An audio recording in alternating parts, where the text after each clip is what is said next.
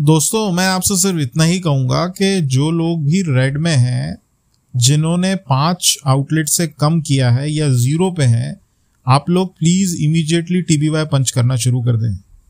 ये कंपनी का मैंडेट है और हमको इसको फॉलो करना है और रीजन में हमें इसे 100% पे लेके आना है और हम लोग बहुत पीछे हैं। अगर आप देखेंगे तो मैं सभी ASM ब्रदर्स से भी रिक्वेस्ट करूंगा, प्लीज आप देखो इसको। और ये रीजनल मैंडेट भी है कि हमको इसे फॉलो कराना है और ये 100% होना चाहिए। एटलीस्ट जो रेड में है वो तो इमीडिएटली आउट होने चाहिए, अबव 5 आउटलेट हो जाने चाहिए।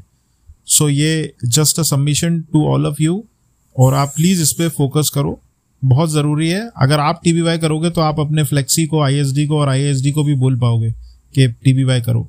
So please do the TBY। ये फिगर्स बहुत अच्छे नहीं है कि अभी तक हमारे यहाँ मैक्सिमम लोगों ने TBY शुरू नहीं किया है। Please focus it. Thank you.